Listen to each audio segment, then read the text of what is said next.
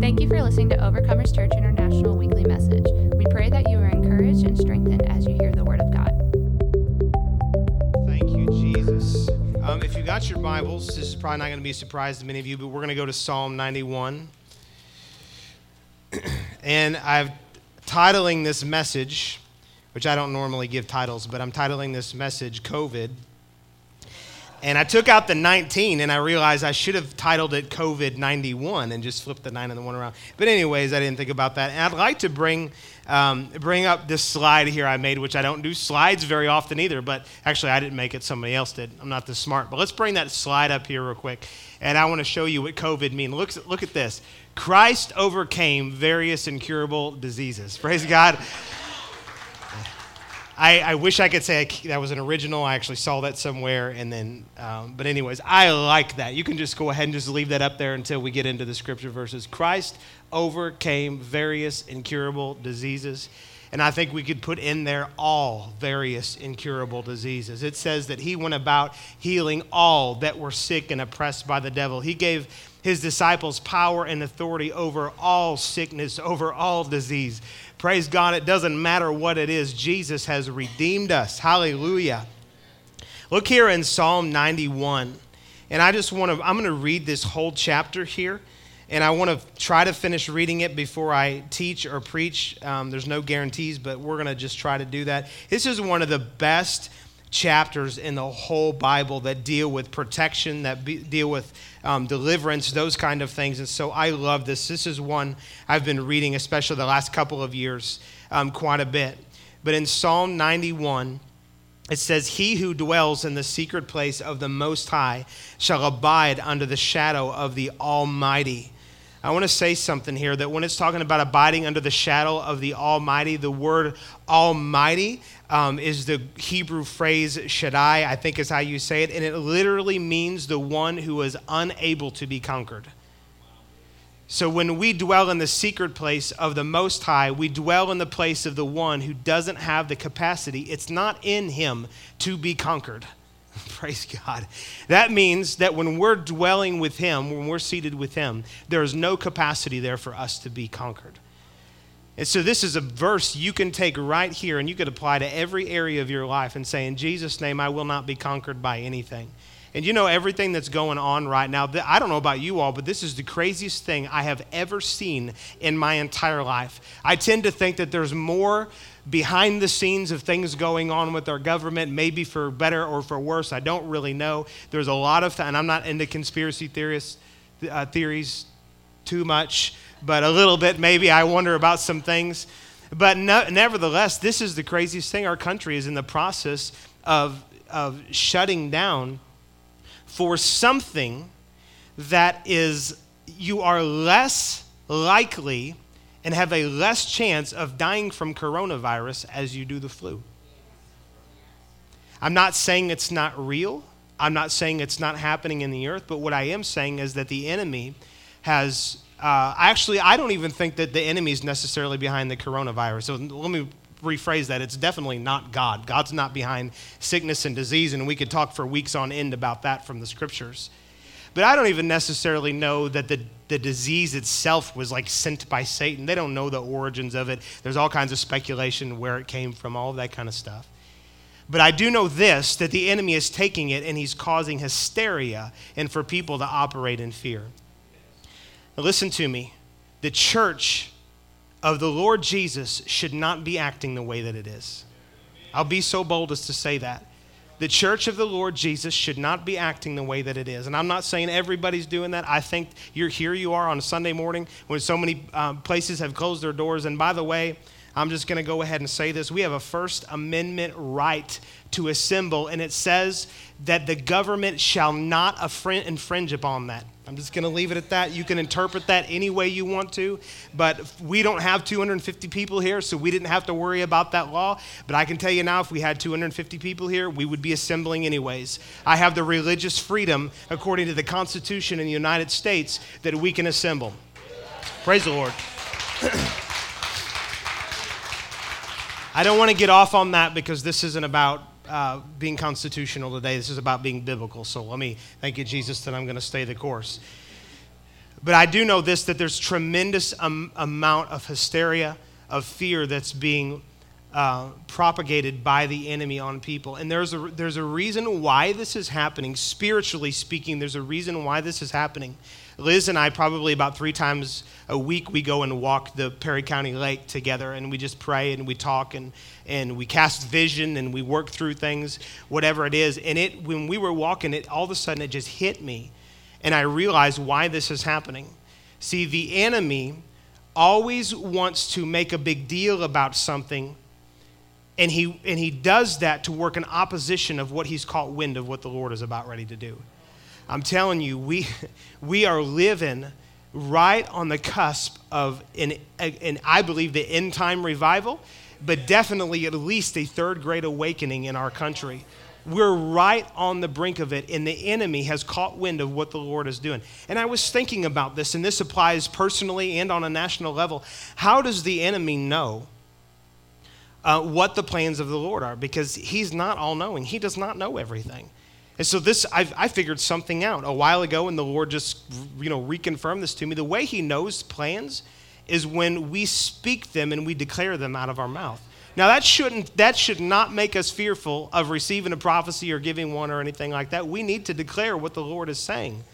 But it should open up our eyes to whenever God declares something, that we take it and we fight the good fight of faith with the prophecies, just like Paul told Timothy, with the prophecies that were previously spoken over us. And when there's illumination that comes, and I'm going to probably have to leave Psalm 91 for a moment, but I'll come back to it. Now, I'll come back to this in just a minute. But when we have illumination that comes, the enemy will always come and try and fight what it is that God has revealed to us. And I'm going to come back to that in just a moment. Let me continue reading Psalm 91. And so in verse 2, it says, I will say of the Lord, he is my refuge and my fortress, my God, in him I will trust.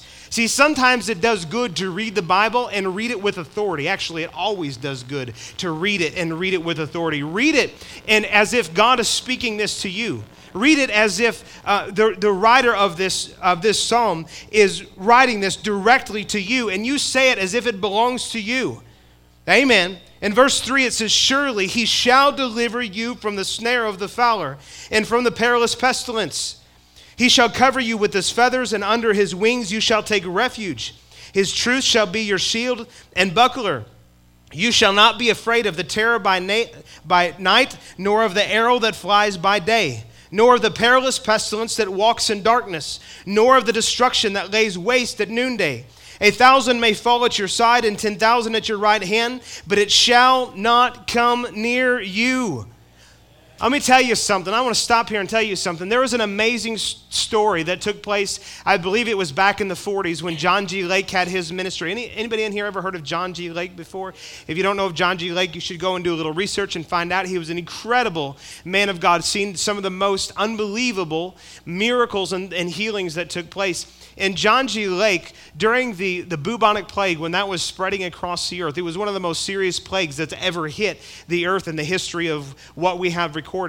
And John G. Lake walks right into a place where they were treating people with the bubonic plague, and walks in there, and he was completely, now this is documented, this has been, you can go and find this. This happened. This isn't just some story. This happened. He walked into the place where they were treating the people for the bubonic plague, and when he did, the doctors got on him and said, you're not protecting yourself and you're not covering yourself. He said, I don't need to do that. Listen, there's another level to come to.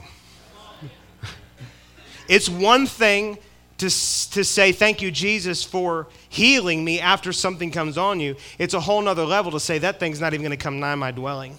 John G. Lake had a revelation of this. And when he went in there, there was a man who had died that had some spittle, foam or whatever that came from his mouth. He said, that man died there, take that. He said, put it on my hands and look at it under the microscope. True story. Put it under the microscope, and those doctors watched that virus die on his body. And here's the reason why, because the resurrection power of God is greater than any virus, any disease, anything. And the only difference between Jesus and John G. Lake and Smith Wigglesworth and some of these other great generals of faith is they just had a stronger revelation than most of what us have of who they were and what God could really do through the resurrection power that's flowing through our veins. You realize that the Bible, every bit of it, 100% is totally true. And it says the same Spirit, the exact same one that raised Jesus Christ from the dead. So in other words, the Spirit that carries the resurrection power, the one that raised Jesus Christ from the dead, lives on the inside of you and will quicken your mortal body. Man, that's powerful. You could stop and think and meditate on that for a while. That's powerful. That just makes a religious mind flip upside down and do cartwheels and spins and everything else. Because the Word of God is true 100%. And I believe that there's another level that God's calling us into. Hear me in this. As the days continue on, there will be other plagues, there will be other viruses, there will be other things, and we need to go ahead and gird ourselves up. And you say, well, that's a negative prophecy. No, that's just in line with what the Bible says is going to happen. There's going to be things happen like that. What are you and I going to do when we have those things come against us? What are we going to do when we have those things that we're faced with? Are we going to shrink back in fear? Are we going to stand as people that carry the resurrection power of God? Are we going to stand as people together, unified, saying, I don't know what's going on out there, and 10,000 may fall on this side and 1,000 on this side, and these people may have issues and these people might have issues, but it's not going to happen to me. Hallelujah. That's what God has called us to. And the only thing I can say is if you go, well, I just haven't seen that. Listen, you have to have the Lord help you. So when you need the help of the Lord, that's when you go to the Lord and say, help. That's a good prayer sometimes. Help. Have the Lord help you open up your eyes to see the realities that are in the scriptures, that are in the Word, what God's Word promises, and stop looking only at the natural. In fact, this last week, I started quoting, and I got it written up on the board in my office. I started quoting, I have the ability to see into the Spirit more than what I see in the natural. And if we can do that, that means that the natural is not going to overwhelm us because we've got eyes that look through faith. We've got eyes that look through what God has done. We've got eyes that see what the Spirit is saying. Hear me in this. There will be more plagues. There will be more viruses. How are you going to prepare for those things? Go ahead and get it quickened in your heart that these things are not going to come nigh my dwelling. And listen, that's not being cocky. That's not being arrogant. You don't have any ability in yourself to heal anything or to stay free from anything. You and I, in and of ourselves, are completely powerless. But we have all the power of the resurrected one living on the inside of us. So we're not just a worthless worm who has no power or ability. Man, we've got all of the anointing, the ability, the power of God living on the inside of us. I thank you, Jesus, that there's a great awakening happening in the church in this hour. There's a great awakening happening in this church in this hour. See, when you get this on the inside of you, it'll change the way you go about everyday life, not just a national crisis or being presented as a crisis. But anyways, it's become a crisis because of all the fear. By the way, next week, we're not going to be receiving money. We're going to be receiving toilet paper in the offering because apparently it's more valuable than cash right now. I don't know. What kind of sense does that make anyways? You don't go to the bathroom anymore in something nice. You go the exact same amount as far as what I understand. I'm not going to get into all that. That's weird, but man, it's just fear. All that stuff is just fear. But we have to come to a place to where we're not just willing to stand up at a time like this and say, it won't come near me. But what about when a cold attacks you? What about when the normal flu attacks you? What about when other things attack you? Are you going to lay down in fear? Or are you going to stand up in faith and say, it's not coming on me and I'm not going to deal with this other than to speak the word? I'm not going to get in fear over this thing. I'm going to speak the word. I'm going to declare what God says. Amen. That's what the people of God are called to do. We're called to do that. And there needs to be an awakening in the church to realize, and I just pray, and I don't believe it's happening, but I believe it will change. I just pray that every pastor across the United States is ministering a message similar to this. Because when I look at the things that, and look, I love God's people. I love the church. I genuinely love the church of God. I got a revelation that they were paid for. We were paid for by the blood of Jesus. We are valuable. But I also understand this, that we've got something so tremendous on the inside of us that it's just like the spirit of slap wants to come all over me and say, wake up. Look at what God's given us. It's incredible. It's awesome. We're living at such a low level, most people, because we really don't know what we have in Him. We operate in the level of revelation that we currently carry. What people say, ignorance is bliss. Ignorance is not bliss. What we don't know is killing us. What we don't know is hurting us. But what we do know gives us the ability to operate at a much higher level. It's not a coincidence that people that take the word and declare the word and proclaim the word and live by the word and go by what the word says, that they live at a higher level of victory than those that don't. That's not a coincidence. That's faith. That's taking the Bible and saying, I believe this, and I'm not going to believe this. And this isn't from some movement. This is from Abraham. Go and study Abraham. It was beyond Abraham's physical capacity and Sarah's to have a child, but yet God promised that they would have a child. And sure enough, after they got in faith, when he was 100 years old and she was 90 years old, they conceived a child, and then, of course, they bore Isaac, and the rest is history. That's what faith looks like, is when you're more moved by what God says than you are the natural. And when you think about that, think about being 90 years old, ladies, and birthing out a baby. Man, that's faith. Think about being 100 years old, men, and saying, my wife's going to birth a baby. That's faith. When people mock you, when people laugh at you, when people say that's ridiculous.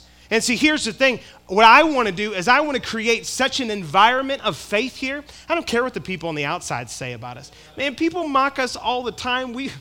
Should I even say it? Yeah, I'll just say it. We've been called a cult more times this year than we had last year.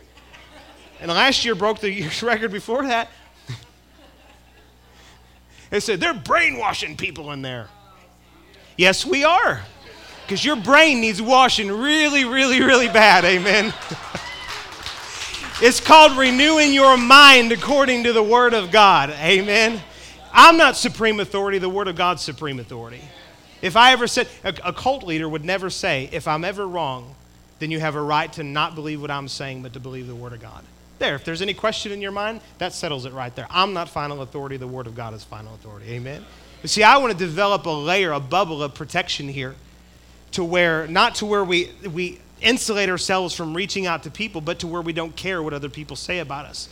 And then there's such a culture of faith on the inside here that whenever anything comes up, we say, wait a second, that's not what God's word says. Let's get rid of that thought. Let's get rid of that. We're not going to operate in fear.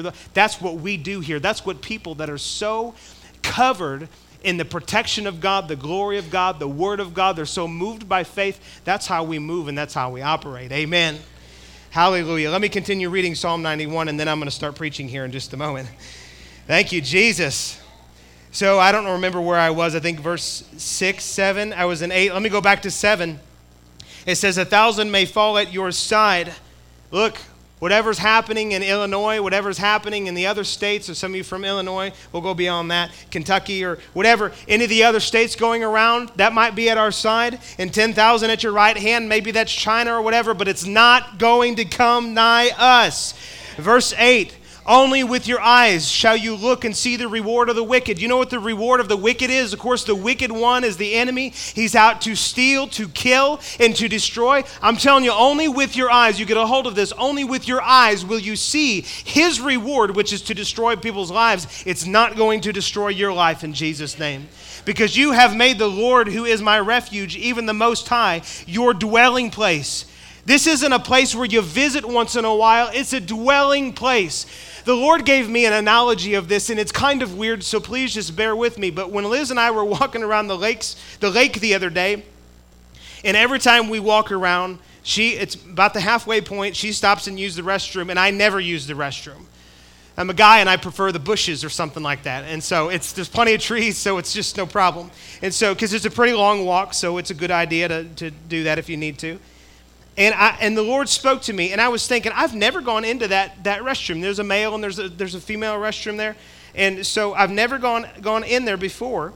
And I was thinking, I've never gone in there before. And the Lord said, that's just how so many people are. They walk with me, but they never go into the intimate place. There's a lot of people that you walk with God in the sense that it's like, I believe God, I believe in who he is, but you never go into the secret place, the intimate place with the Lord. Folks, that's not supposed to be a place we're supposed to visit. We're supposed to live in the intimate place with the Lord. We're supposed to dwell there. It's supposed to be our habitation. So when people say, well, so-and-so prayed and they died, and so I guess the scriptures just aren't true. No, the scriptures are always true. Is it possible that so-and-so got out of the secret place? They got out of the protection of the Lord? And I'm not saying we're supposed to be in fear about it, but there's an explanation as to why things don't happen in people's lives when things work out different than what the Word says. The difference is they just aren't cooperating with the Word. And there's no condemnation. I've not cooperated with the Word in my life at times. But the Word is always true 100% all of the time. Hallelujah. So in verse 11 it says, for he shall give his angels charge over you to keep you in all your ways. In their hands they shall bear you up, lest you dash your foot against a stone. You shall tread upon the lion and the cobra, the young lion and the serpent you shall trample underfoot. And now listen here, there's a switch that happens here.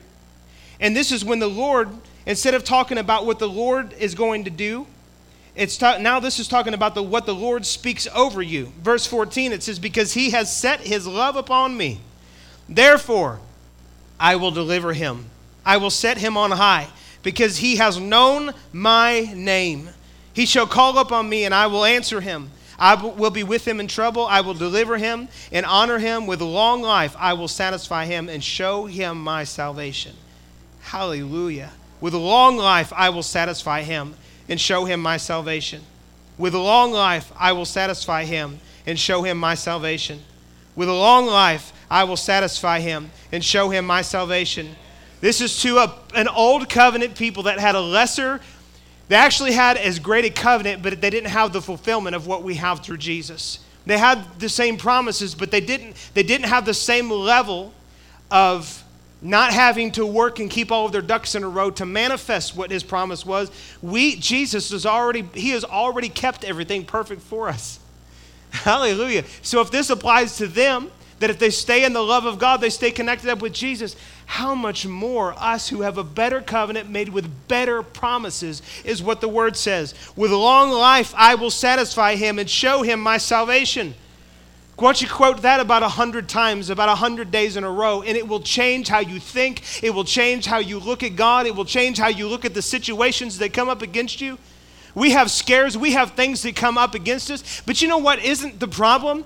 What isn't the problem is the issue. What is the problem is the fear associated with the issue that the enemy is coming and projecting in our life. Fear isolates. Fear makes us pull back. Fear causes us to do things in the flesh, to try to figure it out in the flesh. And I'm not telling you to go to the doctor or not go to the doctor, and you'll never hear me say that. I'm not going to tell you to do something or not, and then you're not in faith and you die or whatever. But what I am saying is that if you are in faith and you're in this place where you're trusting the Lord, God's word will always work in your life. He is no respecter of persons. What he's done for one person, he's done for everybody. Hallelujah. Thank you, Jesus. We have to come to a place to where we're not double-minded about things. The Bible says that a double-minded man is unstable in all his ways. Let not that man think that he'll receive anything from the Lord. It doesn't say that God won't give. It says that you won't receive. So then we go into these things and we say, well, maybe God wants everybody to be wiped out. Maybe he doesn't want everybody to be wiped out. Maybe this coronavirus is from him. Maybe it's not from him. Maybe this thing that I got struck with in my body is from him. Maybe it's not. And we go back and forth in our mind about all of this stuff. That's called being double-minded. If you do that, you won't receive anything from the Lord. We need to know the will of the Lord. We need to know what God says. It says in 1 John chapter 5 and verse 14, somewhere around there, it says, this is the confidence that we have in him, that if we ask anything according to his will, we know that he hears us and that we'll have the petitions that we ask of him. So how can you have confidence in asking if you don't know what you're asking is what he wills or not? The key isn't to just go, Lord, whatever it be your will. That doesn't get anything done.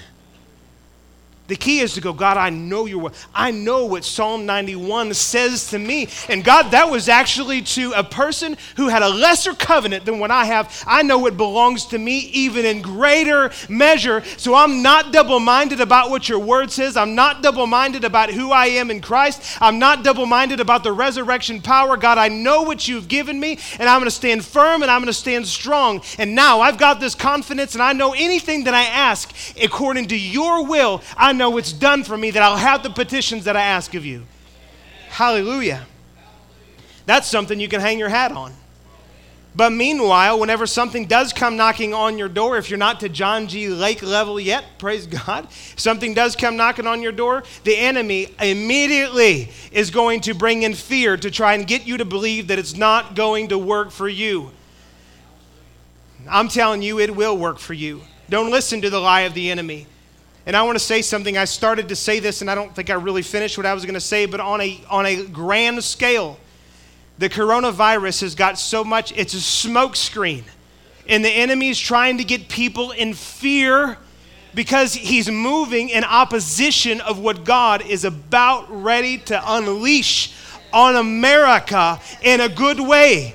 And see, some people are confused about this because they listen to preachers that don't know they're the new covenant. They haven't distinguished the old from the new. And they'll say, this is God's judgment.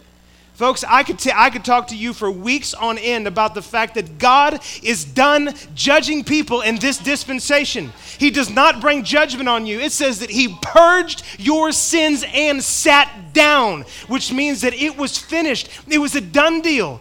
He's not holding your sins against you anymore. We have peace with God. He has justified us freely. You know the difference between a forgiven person and a justified person? A forgiven person can walk out of being forgiven, but they still have the guilt of what they did wrong. But a justified person who is someone who walks out in literally all the punishment that was due to them, even the consciousness of what they did wrong is removed and all placed on the person who took the payment for them. Guys, we have not only been forgiven, we have been freely justified. It's just as if I never even sinned. And the greater we understand this revelation, the greater the power of God, the greater the resurrection power that we walk in. We have to understand this, and we have to be the ones with the right answers. Because people are saying things like, this is God's judgment. It's not God. It's not God's judgment. You know, if anything, California should have been the worst place. I mean, just in the natural, I'm not saying God didn't love those people.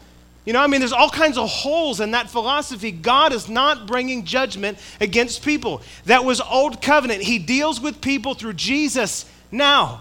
Jesus was a propitiation for our sins, listen to this, and not ours only, but for the entire world. The word propitiation, it means the appeasement of divine wrath, because God's wrath must be appeased. Disobedience requires that there be punishment in the earth. But guess what? Jesus was the propitiation. He was the appeasement of God's divine wrath that you and I deserved, and the whole world deserved it. Jesus was the appeasement of that. And this gospel shall be preached. Then the end will come. What gospel? That God's destroying people's lives? Jesus said, I haven't come to destroy men's lives, but to save them. God sent Jesus to save men's lives. In case anyone is wondering, yes, there's coming a time in the end when God is going to pour out tremendous wrath at the end of this dispensation. You have to understand things in dispensations. There are times and seasons in how the Lord works. God is not bringing judgment on people in the earth now because he already did it through Jesus. For the ones who haven't received that, there is going to come a time when God will pour out his wrath. You can read it in Revelation. It's nasty bad. For the ones who received Jesus, they will, for anybody that doesn't believe in the rapture, then you'll supernaturally be protected through the tribulation. God's wrath's not going to be poured out on you, amen? For those of you that believe in the rapture, you're going to go up and you're not going to experience all of it, but either way, you're not going to experience any of it. If you've been set apart in Jesus. The greater revelation we have of this, the greater power and authority you will walk in. Turn with me to Romans chapter 5. Anybody getting something out of this? I'm preaching myself happy. And I'm just going to get happier and happier. Romans chapter 5. Let me show you this. Oh my gosh, I wish I could take this and talk about it forever. I will, but you won't be with me because you'll have to go at some point. I know God's going to give me at least like 10 full years just to preach in heaven, and it's going to be awesome. I won't have to hurry. I mean, we'll have all eternity, you know? I always think, people that you didn't particularly care for, whatever that you see in heaven, they'd be like, hey, let's get together. And you'd be like, no, we'll do that later. We'll do that later. I don't know. Forget that. Okay, hold your place in Romans chapter 5. I want to show you something else. Go to 1 Corinthians chapter 15. 1 Corinthians chapter 15. Can you handle a few more minutes? Hallelujah. Man, this is awesome. I love this. 1 Corinthians 15. Oh man, this is just, I'm about ready to jump out of my skin. This is awesome. Verse 45. And this ties in with where I'm going to go back to Romans 5, so don't lose your place in Romans 5. 1 Corinthians chapter 15 and verse 45. We're going to go through 49. It says, and so it is written, the first Adam became a living being. The last Adam became a life-giving spirit. Notice it says the last Adam, not the second. He was the second, but Jesus was also the last. However, the spiritual is not first, but the natural, and afterward the spiritual. The first man was of the earth, made of dust. The second man is the Lord from heaven. As was the man of dust, so also are those who are made of dust. And as is the heavenly man, so also are those who are heavenly. Now look at this in verse 49. And as we have borne the image of the man of dust, we shall also bear the image of the heavenly man.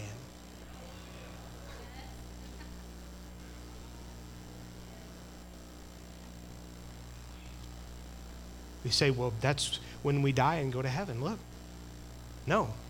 Jesus told his disciples, which we call it the Lord's Prayer. It's really the disciples' prayer. It's really our prayer. Our Father, which art in heaven, hallowed be thy name. Thy kingdom come, thy will be done on earth as it is in heaven.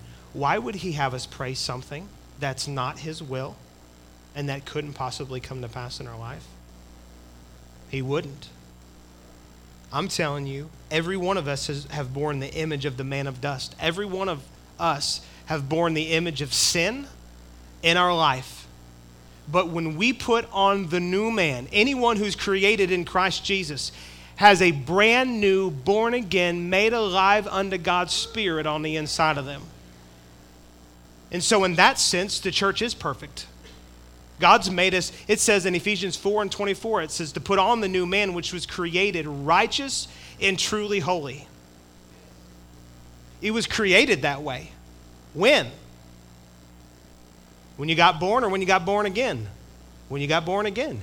Everyone was born automatically into sin. Their spirits dead unto God. But when we received the new life in Christ, our spirits became alive. And now on the inside, we bear the image of the heavenly man. We bear the image of the second Adam. If you could open up the inside and you could just expose who you are in the spirit, I heard it put like this, that 1/3 of us, we're a spirit, a soul, and a body, and 1/3 of us is wall-to-wall Holy Ghost. 1/3 of us is made perfect, made righteous, made holy, made alive, has the same spirit that raised Christ from the dead in it. And what we're doing now is we're in the process of opening up and releasing the life of Christ that's on the inside to the outside. And the way that we do that is having revelation of what God says, knowing what God says, believing what God says about us. And the way that the enemy will always come in and trick people, he makes it so personal. That's true for other people, but look at the sin you did. Look at this thing you did. Look at this thing you did. Look here in Romans chapter 5, and this is all in context of the first Adam and the second Adam, the last Adam, which was Jesus. And going to verse 17, actually verse 16, let's do verse 16. It says, and the gift is not like that which came through the one who sinned. For the judgment which came from one offense, talking about what Adam did, and Eve, but Adam and Eve, from the offense resulted in condemnation. But the free gift which came from man, many offenses resulted in justification. For if by the one man's if by the one man's offense death reigned through the one, much more those who receive abundance of grace and of the gift of righteousness will reign in life through the one, Jesus Christ. When you reign, sin doesn't. When you reign, sickness doesn't. When you reign, coronavirus doesn't. When you reign, poverty doesn't. Whatever it is that's trying to rule you, God has called us through the abundance of grace and the gift of righteousness to reign through the one in this life. That means that we lord over the circumstances instead of them lording over us. We literally are on top and not on bottom. So what we need isn't to pray that God puts us in a position. What we need is to pray that God opens up the eyes of our understanding, that they would be enlightened, that we see the position that we are already seated in Christ right now. It says that we are seated far above all principalities, all the rulers and darkness of this age. We are seated with Christ in heavenly places. And you know what the Lord spoke to me the other day? And it just made me so robust on the inside. He said, you are seated with Christ, with Jesus, and it is the seat of favor. And then he said, it's not just a seat of favor, it's the seat of my favor. And when God's favor is on you, it'll overcome, it'll undo any wrong, it'll do anything that needs to be set right. Every crooked path will be made straight because you're seated with him in the place of favor.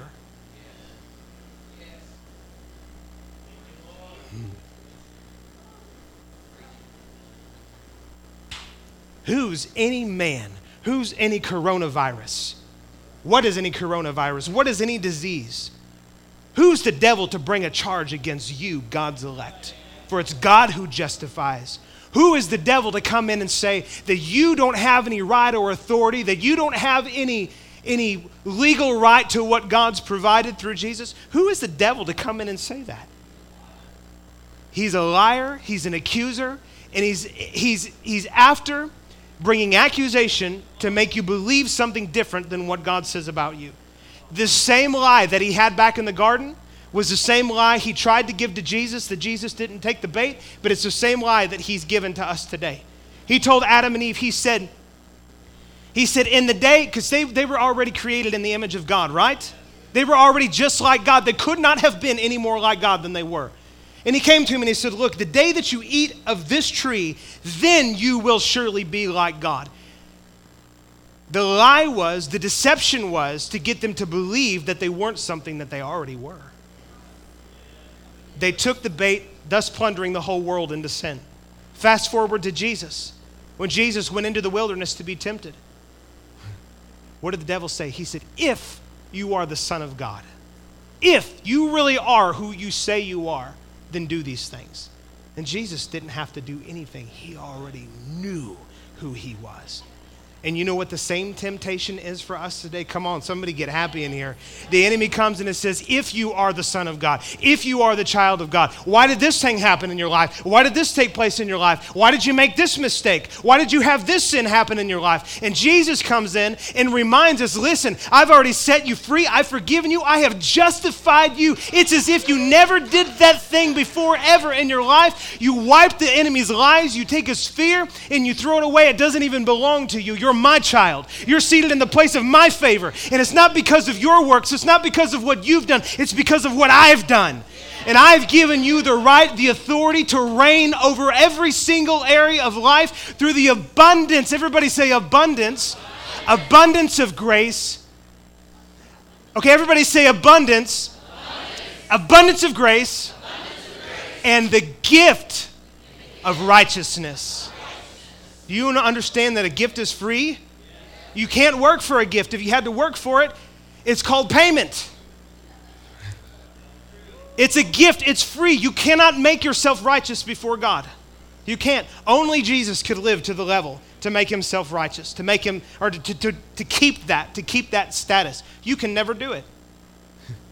This is why the devil, he works so hard to get people into all kinds of legalistic actions, all kinds of a works mentality. But the very first thing that we were supposed to do when we came to Christ is to have repentance from dead works and faith toward God. Repentance from dead works it means that we stop trusting in the works that we did that were really dead because they couldn't obtain, which we ultimately needed, which was right standing with God. He says, repent from the dead works. Repent from that. Stop trying to make yourself something when God through Jesus has already made you everything that you will ever need. You're already seated in the place where you need to be seated. You don't need to try and go get authority over the devil. Use the authority that you have. Sometimes I hear people and they're like, I'm going to get authority. And no, just stop saying that. You have authority. Use the authority that you have. The reason the devil keeps destroying us is because we don't know the authority that we have. The only authority he has in our life is what we allow him to have in our life. He's nothing. He's zero. He's nobody. All he has are lies, accusations, and the cunningness and craftiness. That's all he operates and works in. He doesn't have power. He has deception. He has no power. He has deception. But when we buy into his deception, that's when it opens the door, and that's when he comes in and starts wreaking havoc. And you know the first place he does it? Liz and I made a little Facebook video yesterday, and I said that fear is Satan's firstborn child.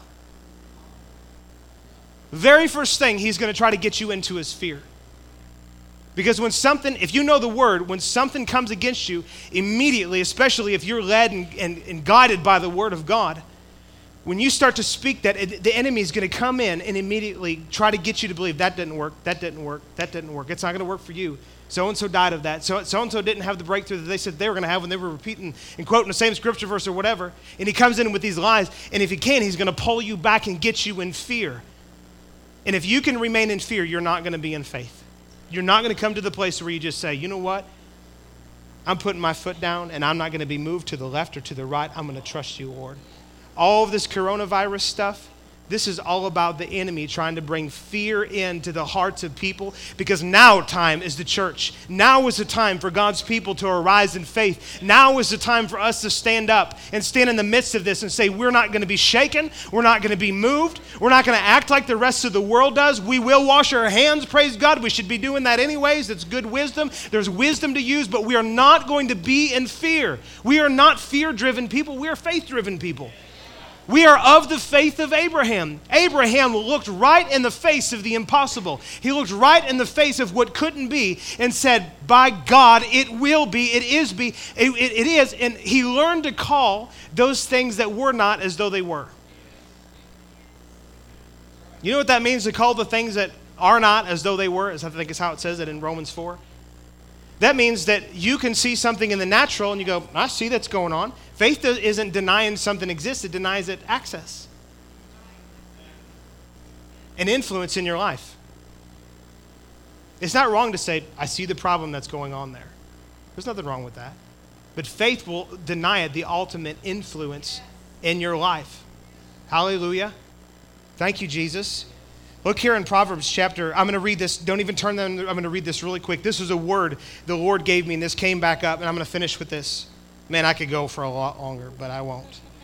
Proverbs chapter 5, chapter 4 and verse 25. This is the Passion Translation, so just listen to this. Actually, could we pull this up here on the screen? I believe the guys have got that back there. Here we go. Look at this. Everybody look up here.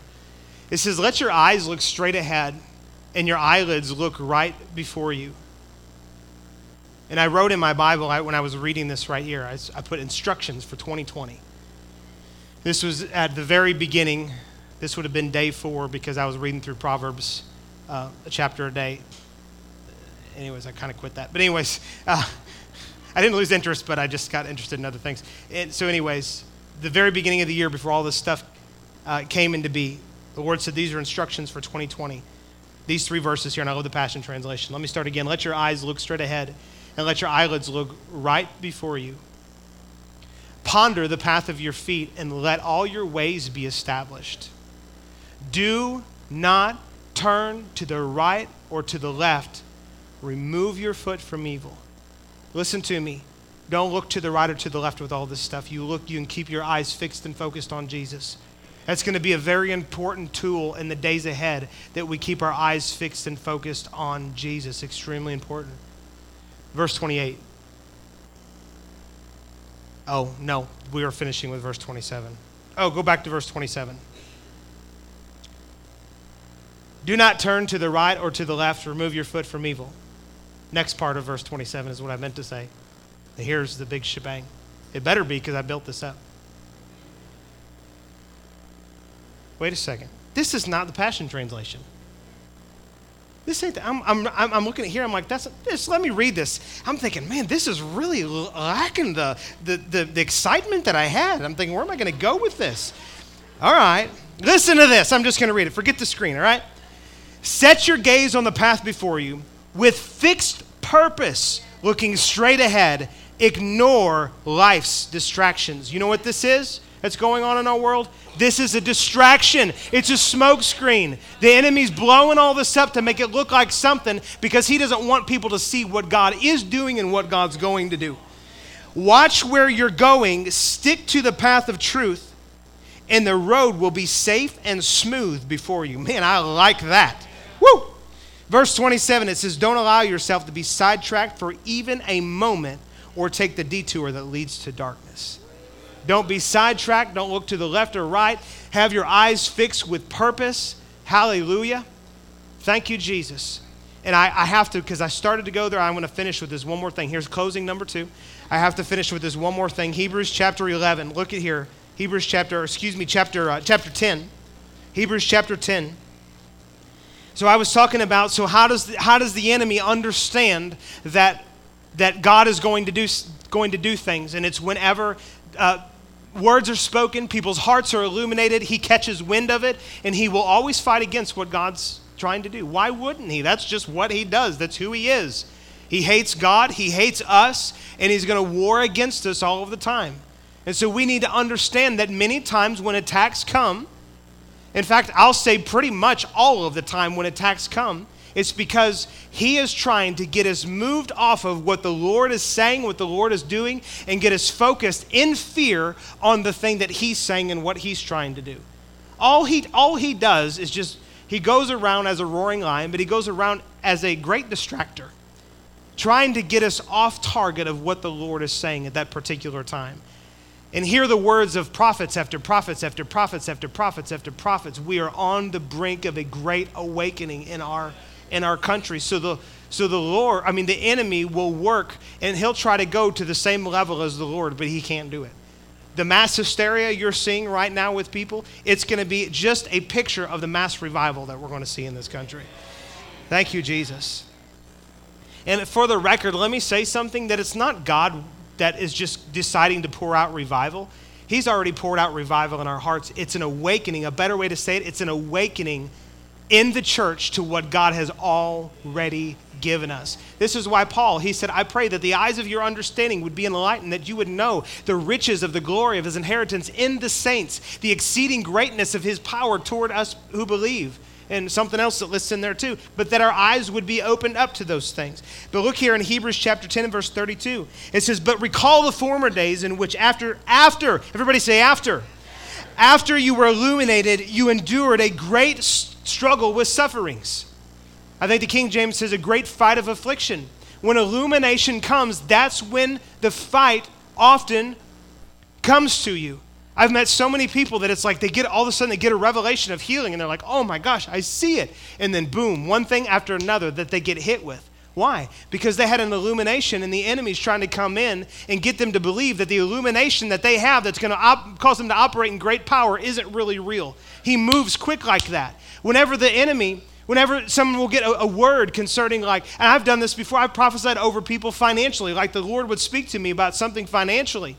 And I would prophesy, and they'd come back the next week. They'd go, we just lost so much. We lost work, and man, our bank account got hit with things, and da-da-da-da-da. You know what that is? An illumination came, and then the enemy came in to try and sideswipe and distract what it was that the Lord said was going to happen. So when you endure a great fight of affliction, understand the enemy has purpose behind it, but you are more than a conqueror. You are more than an overcomer. Greater is he who is in you than he that's in the world, and so on and so forth.